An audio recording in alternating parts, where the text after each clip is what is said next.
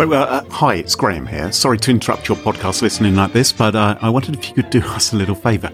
I haven't told Carole I'm going to do this, and frankly, I'm not sure she's going to find out. Let's maybe keep it that way, shall we? I don't think she listens to the podcast, so she won't hear that I've tacked this on to the beginning. But the European Security Blogger Awards, they're about to happen, and Smashing Security has been nominated in a couple of categories. Huzzah, huzzah! You can vote in the awards for your favourite security blogs and security podcasts, hint, hint. But you've only got a few days before the voting closes, so do it today. Do it now. Hit pause. Oh, not before I've told you the URL. It's smashingsecurity.com/vote. That will redirect you through magic to the voting form. And, well, hey, may the best podcast co-hosted for the last 6 or so years by a Brit and a Canadian win. Yeah, over to you. smashingsecurity.com/vote. Thank you very much. We love you all, at least the people who vote for us. But for now, back to your normal service. And sorry about this interruption.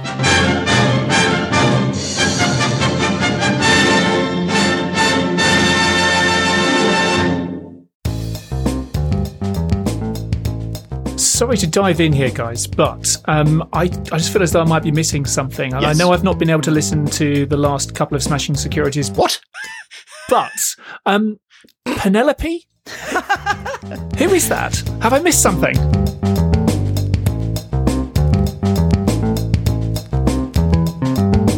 Smashing Security, episode 139. Capital One hacked, iMessage flaws, and anonymity, my ass, with Carole Penelope Theriault and Graham Cluley.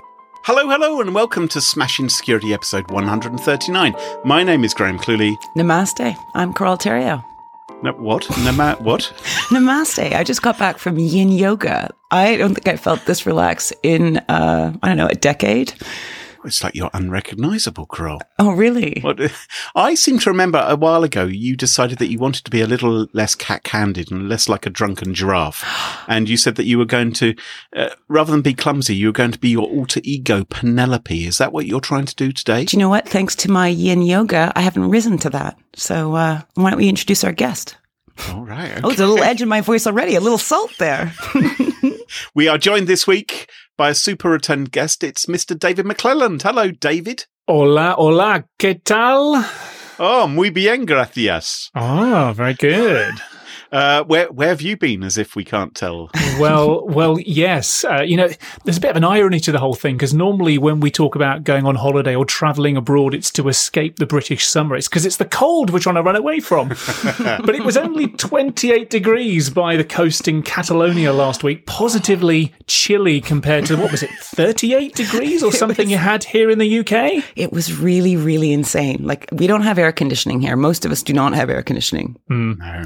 I think last week's episode is really all about the heat. We didn't stop talking about it. One of our rules when we started a podcast was we're never going to discuss the weather. And I think we discussed it about 4 times last week. That's true. That's true. Well, I was very grateful to be by the water last week, but unfortunately my iPhone 10 took an unexpected dip in the Mediterranean. And it turns out that that's not cool. I thought they were waterproof or water splash proof or something. That's why they don't have a there. headphone socket, right? Yeah, right. So you start peeling away beneath the surface on the water resistant claims that Apple makes, and then you start looking at the warranty and the guarantee, and you'll realise that yes, while it claims IP67, dust and water resistance, if there is any water damage detected within the phone, then that is not a warranty fix. David, I'm hearing a lot of frustration in your voice. Maybe you need to take up some yin yoga, like telling you, man. I tell you what, when the Apple Genius this afternoon said that's going to be £550, please, I could have done with some yoga there.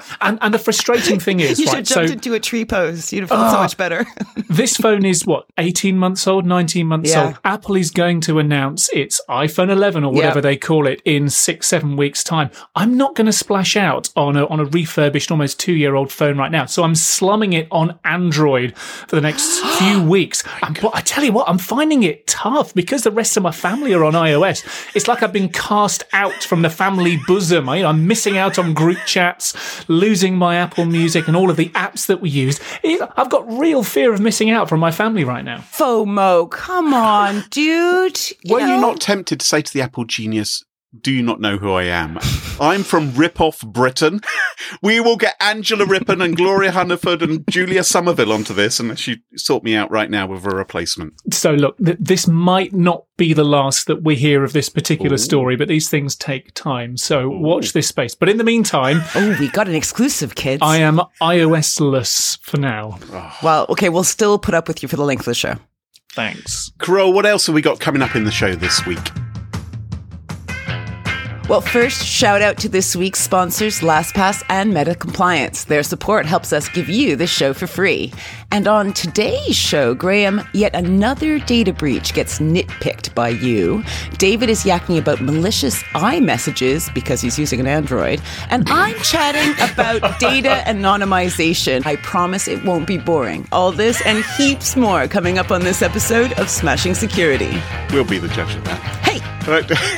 I mean, namaste. Namaste. I'm staying cool. I'm staying cool. Stay Penelope. Now, chaps, as Carole has just said, it's been another day and there's been another data breach, a big one.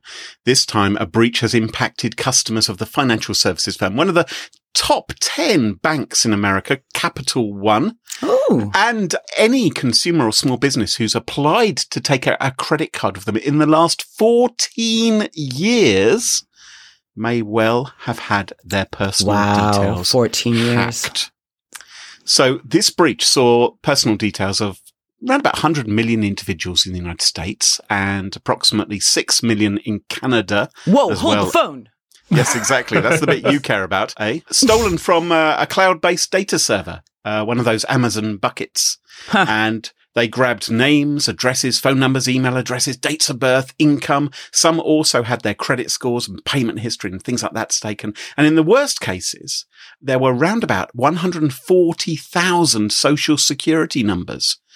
Which is obviously a big pain point. You know, they keep on getting stolen, the Equifax don't they? hack, they already got stolen, so... Well, yes, other hackers have already got those, I suppose. So people are probably going, plus échange.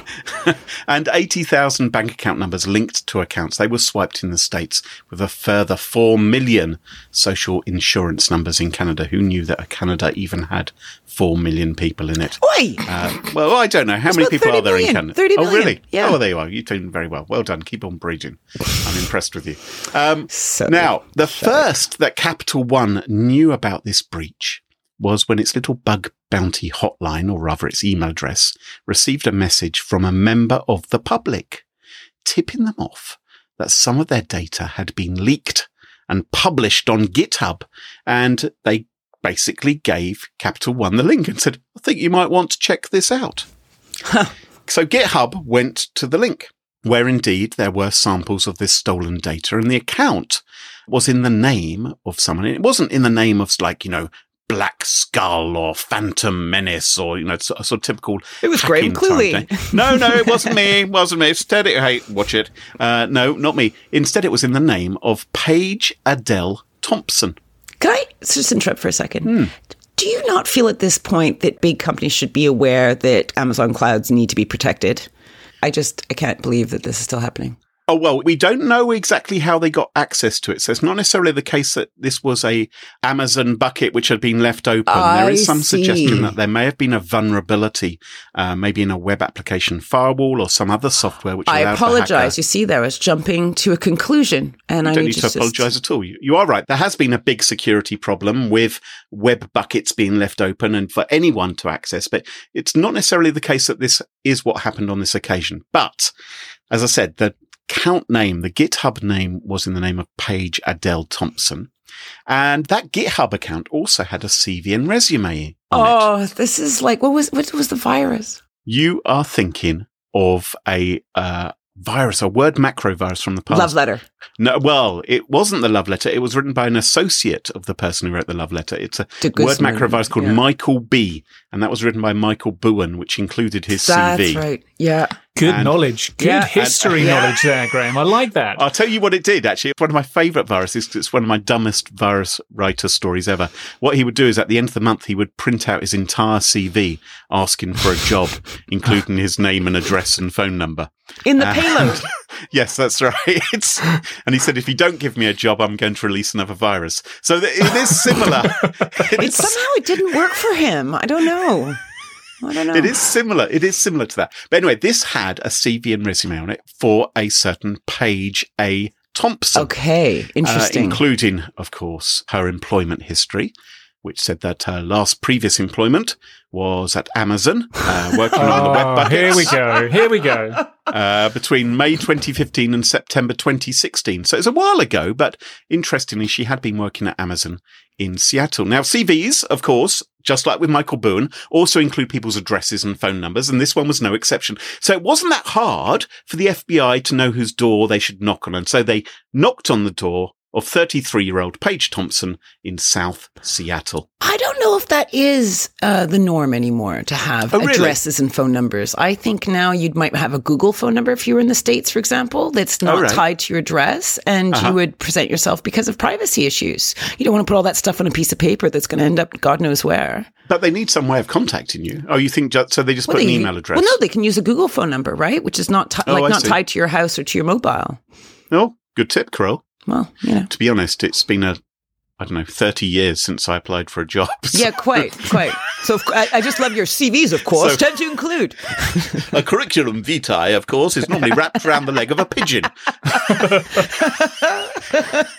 Anyway, did I say knocked on her door? Did I say the FBI did that? It isn't quite as simple as that. And I'll include a link in the show notes. And I've shared with you both my word. Link and an image here. You will see that the knocking on the door was more in the form of a SWAT team coming around with rifles. With full army gear, like camouflage army gear. What are they going to do, hide behind the pot plants?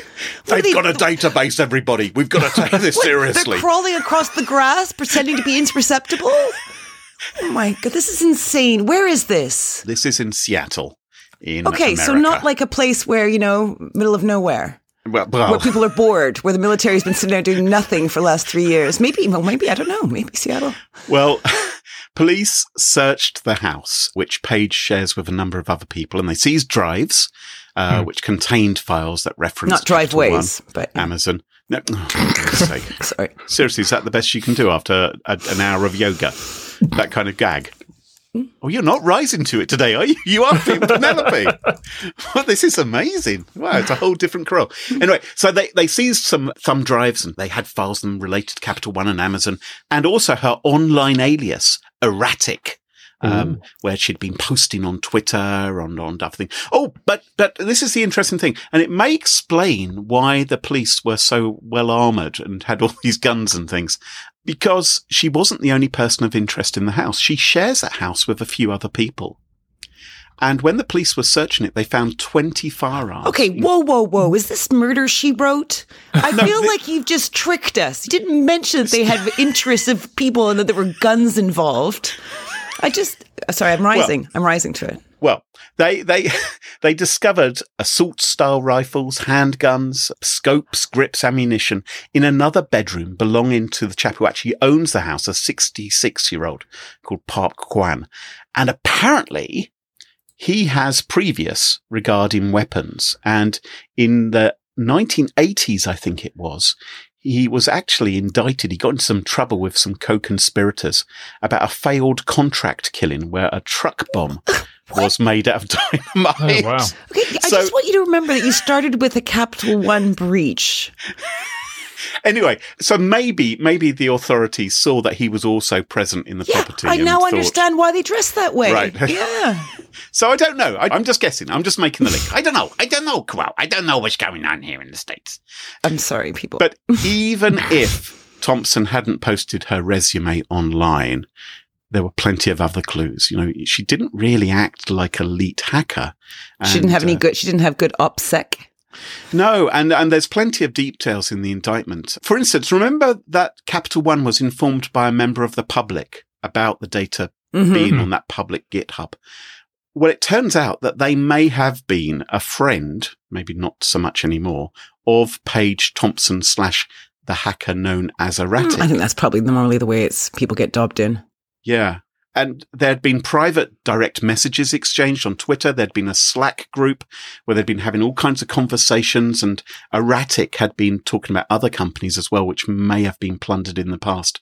So The arrest has only just happened this week. On Thursday, which is the day when this podcast will be released, Paige Thompson will be appearing in court. She's being charged with a single count of computer fraud, faces possibly a maximum penalty of 5 years in prison and a $250,000 fine. Yeah, but that's kind of chump change for everything. Like 5 years, considering that some people go in for...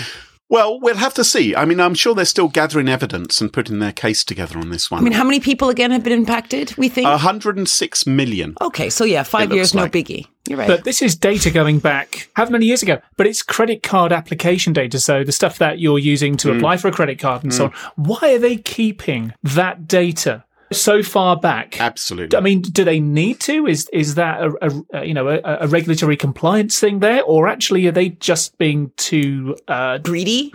Well, yeah, so they can sell the data. To delete that data. Perhaps exactly. Just wait for my story. I tell you. Okay, yeah. But that increases their attack surface, doesn't it? It really does. I think there is this huge problem of toxic data. Many organizations probably want to think, what is the minimum amount of data we can keep on our clients and our contacts and people? Because some of those people won't have been given credit cards. They won't have become customers of Capital One. Exactly. So they didn't get any of the spoils. And yet that data has obviously now been snaffled up. Now, Capital One say, they have apologized, by the way. They say that they believe the data hasn't been exploited. They don't think it's been disseminated either. But frankly, how would they know? The fact, however, that this woman was arrested quite quickly, although the original breach looked like it happened a few months ago, does suggest that maybe it hasn't actually been used in some fashion, but we'll have to follow the case to see what happens. Now, I'll tell you something astonishing, though. The news of this breach has only happened, as we're recording, within the last 24 hours. But already, the first class action suit has been filed. Really? Already? Someone has already put it together and said, we want millions out of Capital One because of this data breach. You almost think that these class action suits must be prepared in advance with a gap for the company's name. Do you know what, though? I suspect that, many, let's say 5 or 6 different companies do exactly the same thing. You want to be first out of the gate. Right. So I can understand people moving quickly. I guess so. But Capital One has apologized. Well, that's fine then. Let's move on. I think they're also offering credit monitoring. But my thinking is, you guys. Yeah, but with so many breaches that have happened, Kroll, Penelope, hasn't everybody already got half a dozen credit monitoring subscriptions going on already in the States? Because chances are this isn't the only place where your data has been breached. Yeah. So don't worry about it. Put your feet up and away you go. Listen to a podcast. Oh, well, that's not a bad idea. Sorry to dive in here, guys, but I just feel as though I might be missing something. And Yes. I know I've not been able to listen to the last couple of Smashing Securities because I don't have my podcast app anymore because it doesn't work on bloody Android. But Penelope? Who is that? Have I missed something? Sorry. Yes, Penelope is Carol's alter ego. Well, she was, 15 years ago. Yes. If you can imagine Carol not walking into something, not tipping over a glass of water over a keyboard. So Penelope is a less sweary Carol? Just gentler. Is there any other kind of Carol? No, less sweary Carol? I'm not sure. Okay. Yeah. But she's more refined. She's refined. David, what's your story this week? Well, I remember the days, don't we all, when iPhones were simple and safe. He's lamenting it. Yeah. He's got that little bit of his brain that's throbbing because he misses his iPhone so much. It's still there. Once upon a time, you could give your mum an iPad or an iPhone and, she'd be sheltered from all the bad stuff that was happening on the internet. Those days, alas, are long gone, it would seem. And over the last few days, iPhone users, which I guess doesn't include me anymore, may have noticed that they've been encouraged to update their iOS operating system. Why? Well, because apart from 1 or 2 new features, it fixes what Leo Keelian from the BBC News Online website called a fistful of flaws in Apple's iMessage app. Good work, Leo. So these were some vulnerabilities that were identified by bug hunters from none other than Google. who I suddenly feel a lot closer to now. Your buddies, my buddies at Google. I know. So the researchers at Google, they helpfully published details of these exploits, including examples of the code to create these malicious iMessages. There were 6 potential hacks in Apple's over-the-top iMessage service, and they are what's called interactionless, which basically means that the victims of the attack, the people who are receiving the message, don't have to do anything really to have their messages exploited. Just receive one of these weaponized messages and open it. Literally, as soon as you receive this message and your phone opens it, then that's the point at which bad guys could potentially perform some remote code execution, run some dodgy stuff on your phone, and even read some files from your device. Now, what I should say is that these disclosures were all done very responsibly by Google's Project Zero team. They let Apple know about the exploits, and there's a kind of statutory 90-day period in which Apple has to develop some patches to fix the vulnerabilities before Google went public with it. It's a bit embarrassing for Apple, but I think it's better that Google finds it than somebody with fewer scruples. Well, yes, I agree, and I think Google have done very well here. I mean, I think it's fantastic actually that Google have fixed every single vulnerability in the Android operating system, so that they're now able to spend time finding flaws in their biggest competitor. I think it's really well done them because Android's perfect. So I'm grateful for them. I feel a lot better about that now you've said that. Actually, you know, I'm an Apple girl, right? So maybe that's why I'm getting twitchy. But while you're reading this, I keep wanting to go point out that it is potential. It is potential. So they found potential, vulnerabilities that could have been hacked. Yes, and these are proof of concept exploits. Exactly. So, of course, Google's Project Zero team are flexing its muscles, saying, "Aren't we smart?" Yeah, exactly. They are, but they've written the code which demonstrates this and published it, which demonstrates that this could be possible. So it's important people update to iOS 12.4 to protect against this. Exactly. Now, it was ZDNet or ZDNet, if you're in the US, which broke the story. And what it did, apart from basically reporting what I've just spoken about, it went and spoke to some exploit vendors and bug marketplaces, and they valued these exploits in total at up to $24 million. Wow. Yeah, that's an awful lot of money. And, that's how much some, and I'm doing the big rabbit's ears, security firms might be willing to pay in order that they could then package up those exploits and sell them on to, well, who knows? And that's the really scary thing about the whole black market here. Do we know that Apple has a bug bounty program? I'm not sure. I don't know the answer to that. It doesn't seem like a very Apple thing to do, how you describe it, to go out and say, hey, we've got a bug, apple.com/bug bounty. Doesn't feel the Black kind of thing internet wearers don't like to be told what to do. I've just searched. Okay. Yes, Apple do have a bug bounty program, and they can offer, I think their top prize on offer is about $200,000. So that's a little bit nicer than what I've seen from Google. I think Google's was 30. It can go all the way down to $25,000 as well. It just depends on the severity of the bug. I wonder if Google collect the money. Well, I wonder. Wouldn't that be a nice twist in the tail? And here's your invoice. Thank you very much. But you're quite right, David. I mean, these sort of exploits would be very attractive to the NSA, GCHQ, FSB, etc., Mossad.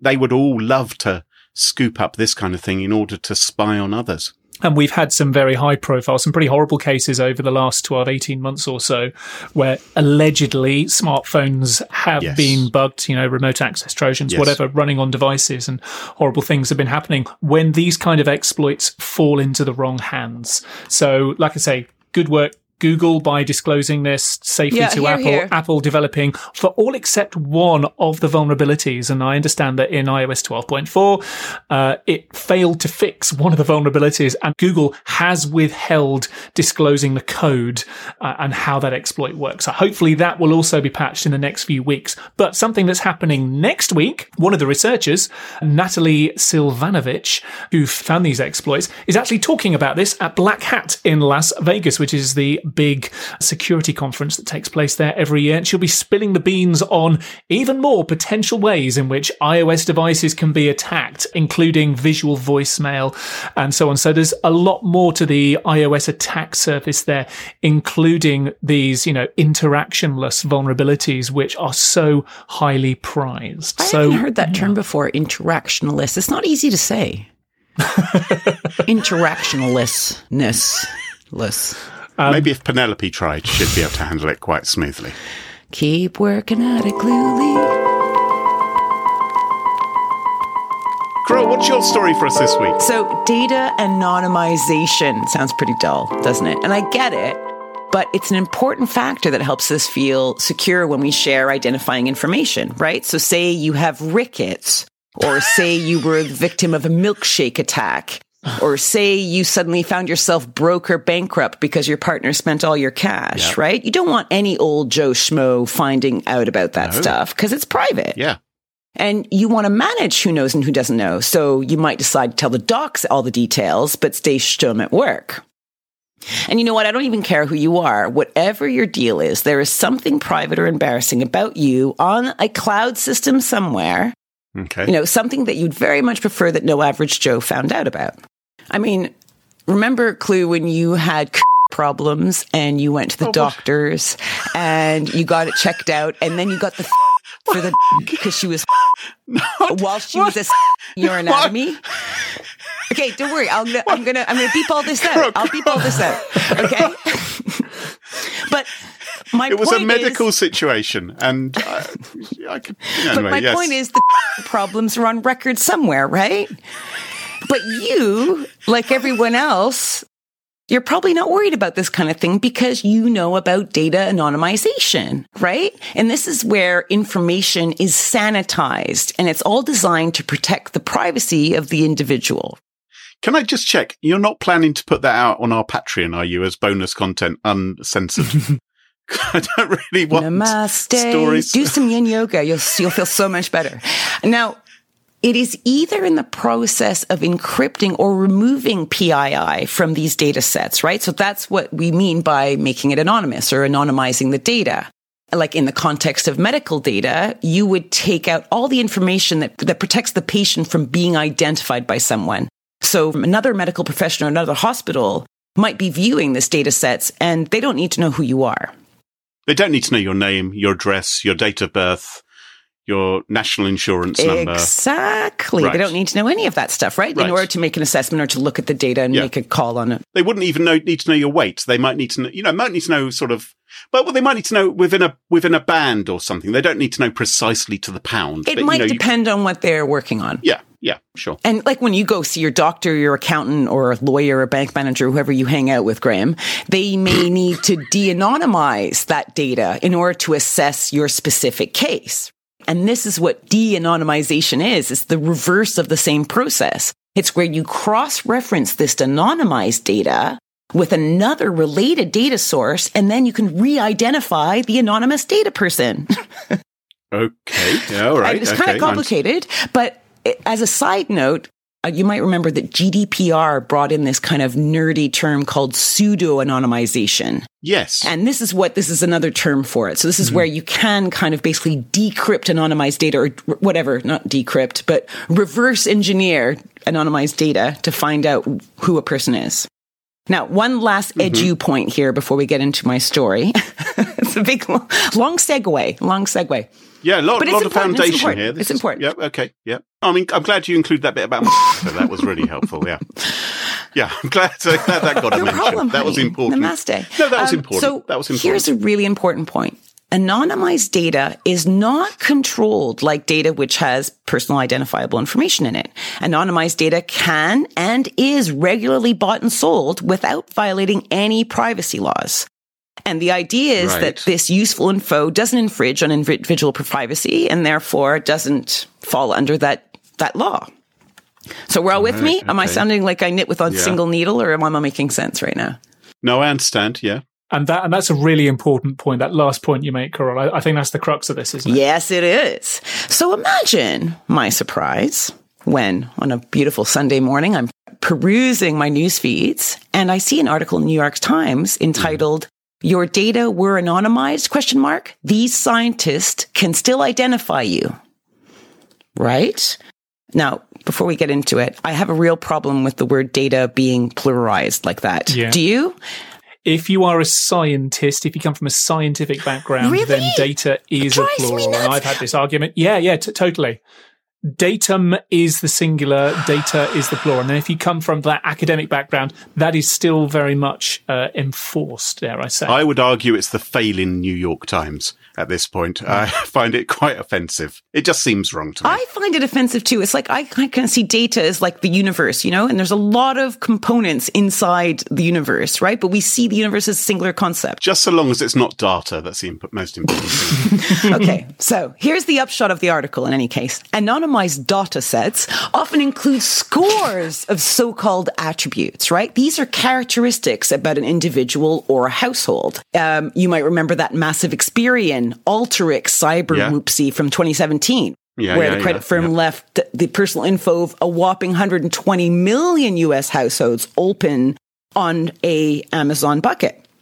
That means basically that if any of us knew the URL, we could just type it in and go and visit, and we would be able to see the addresses and the ethnicities and the interests and the hobbies and the incomes and the mortgage details and yada, yada, yada of 120 million households in the US. In the Experian case, there were 248 different attributes or data points for each household. Mm-hmm. So, fast forward to the article. Scientists at Imperial College London and Université Catholique de Louvain in Belgium. Excuse me? Excusez-moi, monsieur. Vous avez un problème? Très bien. Non. Okay. Très bien. Allons-y. They published that they devised an algorithm that can identify 99.98% of Americans from almost any available data set with as few as 15 attributes. So imagine you've got a wealth of attributes, but just let's use Experian that has 250 roughly. You could take any of those 15 and I'd be able to go, I know who you are, within a 99.98 percentile. Which means that there would only be 2 out of every 10,000 who you couldn't do it to. 2 people out of every 10,000. I don't even know if you're right, but let's just hope you are. Let's hope I am. The researcher said, quote, "Our results suggest that even heavily sampled anonymized data sets are unlikely to satisfy the modern standards of anonymizations set forth by GDPR. And seriously challenge the technical and legal adequacy of the de-identification release and forget model." This sounds horrendous. There's more. I'd like to know if you guys think this is surprising. The scientist posted the software code online for anyone to see and use. Yeah, well, that's what researchers do, don't they? Like to show off. Say, aren't we clever? Never mind the implications. Ordinarily, I would argue that when they discover a security flaw, they alert the vendor, government agency, whoever's hosting the data. But because there are mountains and mountains of anonymized data circling worldwide, Dr. de Montjoie. Which university is he at? Could you just remind me? That's in Belgium. He says, well, everyone's at risk, so we had to put out, the code. So I have a lot of issues with that. I kind of understand, but at the same time, we know about the Experian and many, many, many other hacks where all these data sets have been taken, stolen, and he's just made the job of those people much easier to search and use that and identify people. Yes, but I mean, it's a bit of a quandary, this one, isn't it? Because if they simply said it, look, we have this ability, then it does kind of disappear from the headlines almost instantly, doesn't it? And get forgotten in yesterday's news. Whereas if you release a tool, that does have the potential for others to try it out and raise the alarm again and again and again. And don't forget that every disaster movie begins with a scientist being ignored.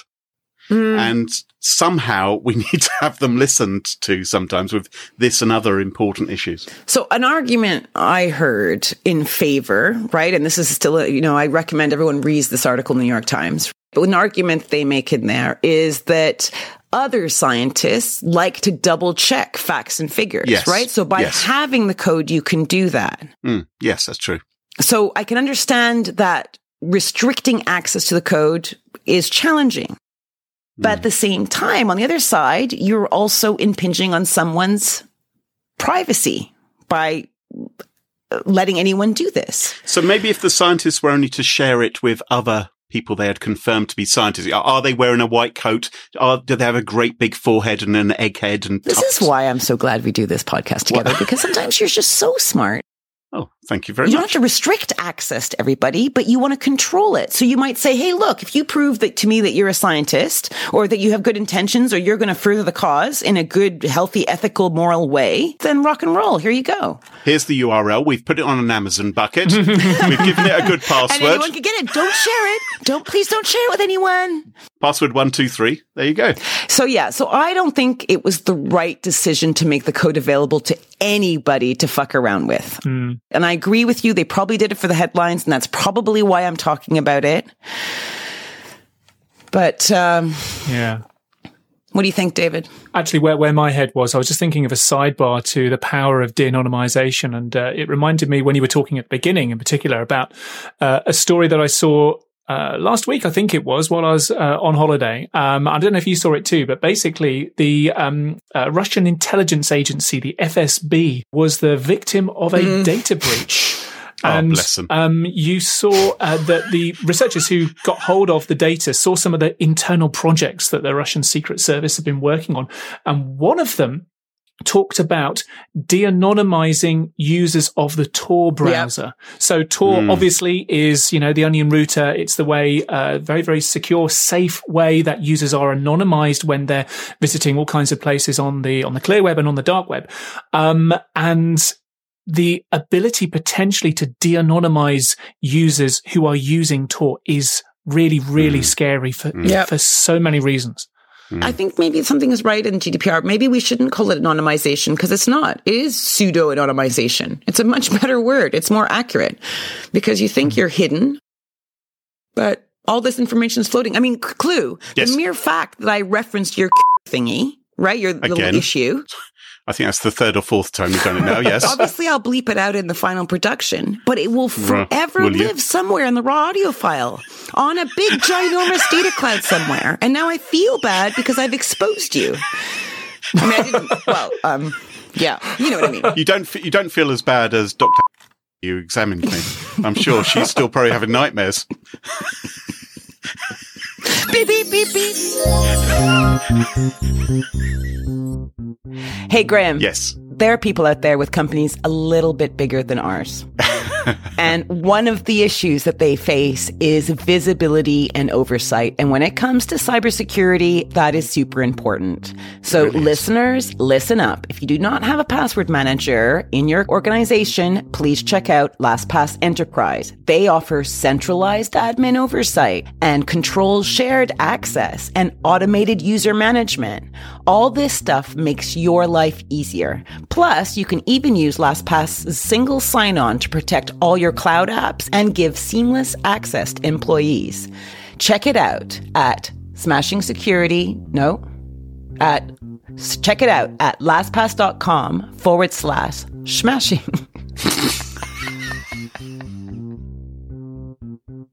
We also are sponsored by Meta Compliance. Now, Meta Compliance reduce cybersecurity risk by providing a platform for training.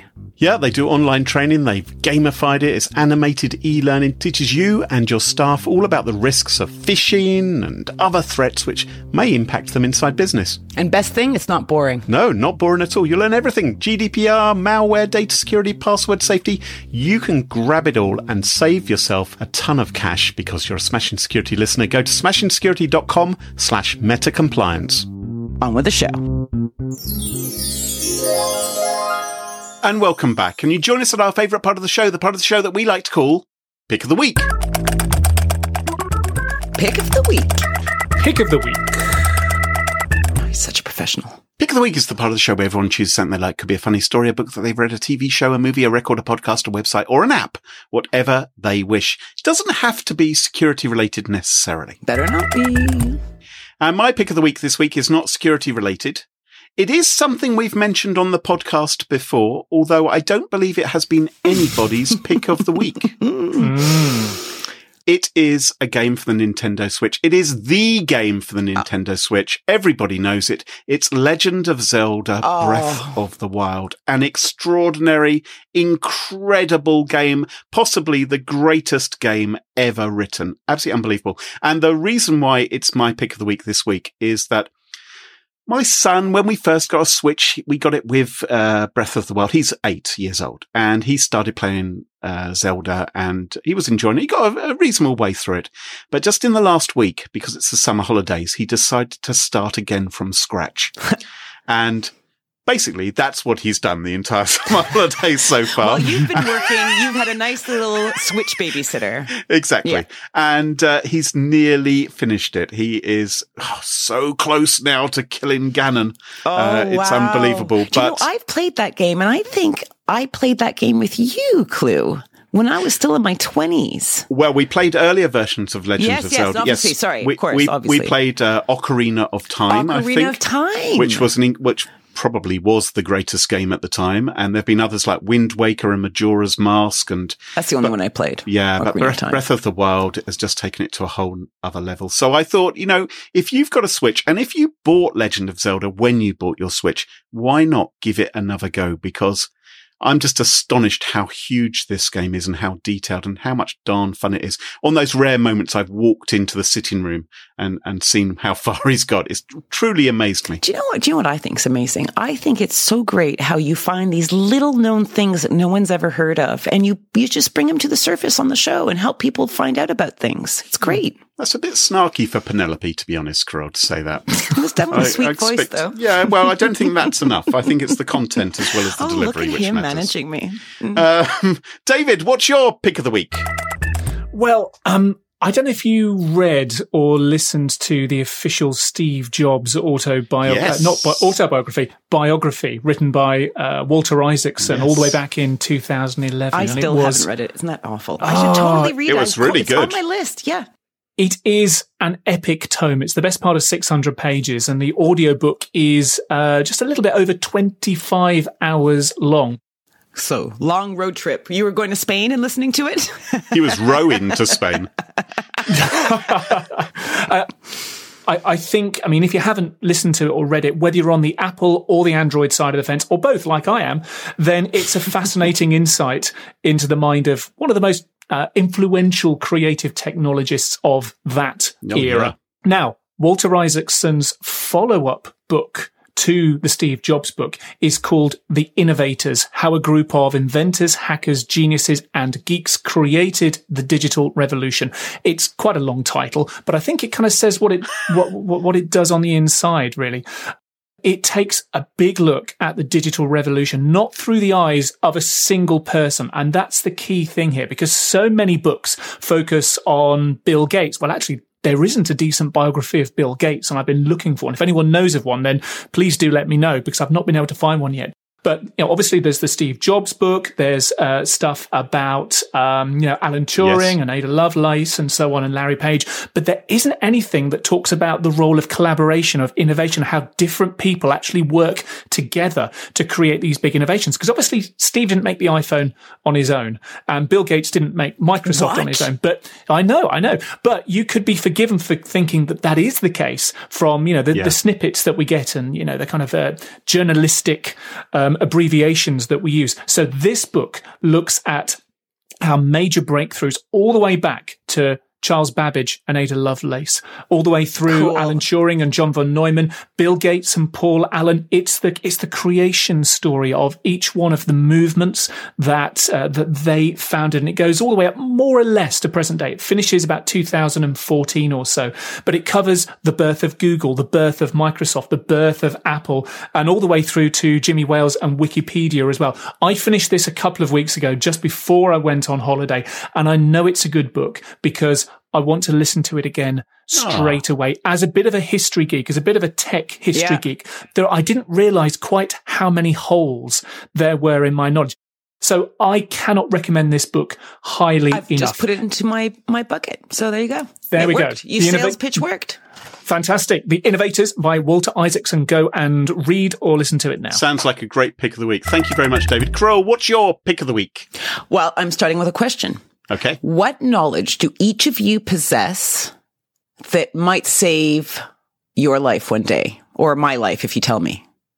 Don't forget your towel. Okay. Graham, you have any? You put me on the spot here. Okay, I'll carry on, and you, if you come up with one, you let me know. Yeah, well, I'll let you know as you're choking or flapping around on the floor. I'll say, no, Carole, don't worry. It'll come to me in a moment what I'm supposed to do. Don't worry. It'll come to me. I know that one. Okay, so basically, my pick of the week this week is a Ask Reddit article, right? So Ask Reddit is a subreddit, and the article is called What Knowledge Might Save Your Life One Day, right? And this is one of those clickbaity titles that occasionally I might fall for at 8:30 in the morning while I'm sucking back my first coffee of the day.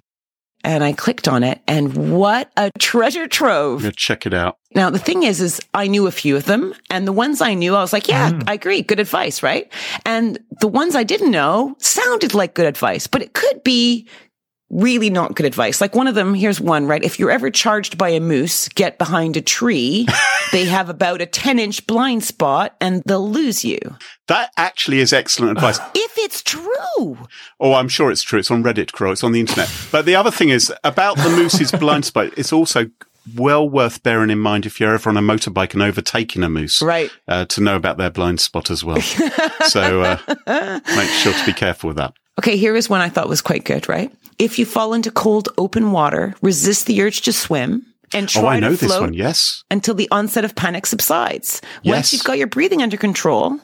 Now, as a lifeguard, and I can say this is absolutely 100% true, and I have actually had to save people before in rough waters in Canada. Because people panic, don't they? And they're flapping around. You almost want to punch them in the head so they stop trying to grab you and drown you in those situations. It can be really scary as a lifeguard, and they've had the shock. Sorry, Carole, I know you're a lifeguard, but let me speak. They've had the shock. They've had the shock of falling into the cold water as well. Yeah. Which is obviously, so the thing to do is be like Penelope, right? Is to be calm, be serene. Namaste it out. Yeah. Do a just little starfish. Namaste. Yeah. And then once you've just got your composure, then start swimming to safety. Now, listen to this, right? On this thread. So I looked at this morning.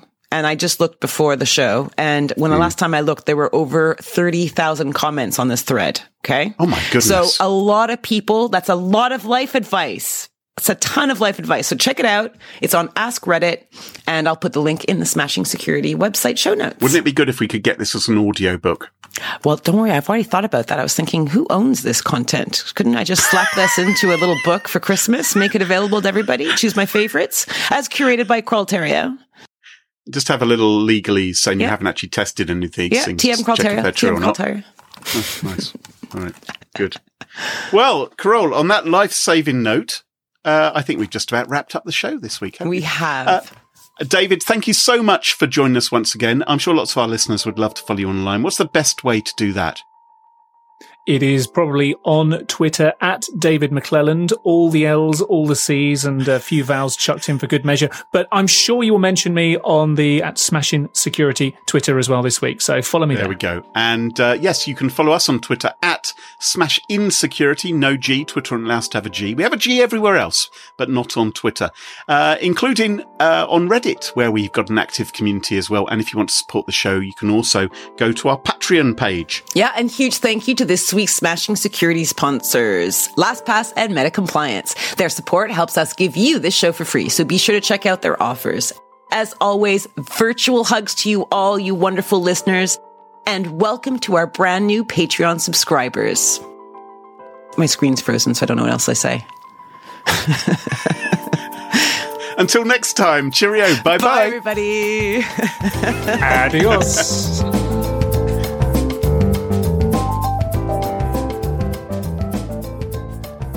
Hasta luego.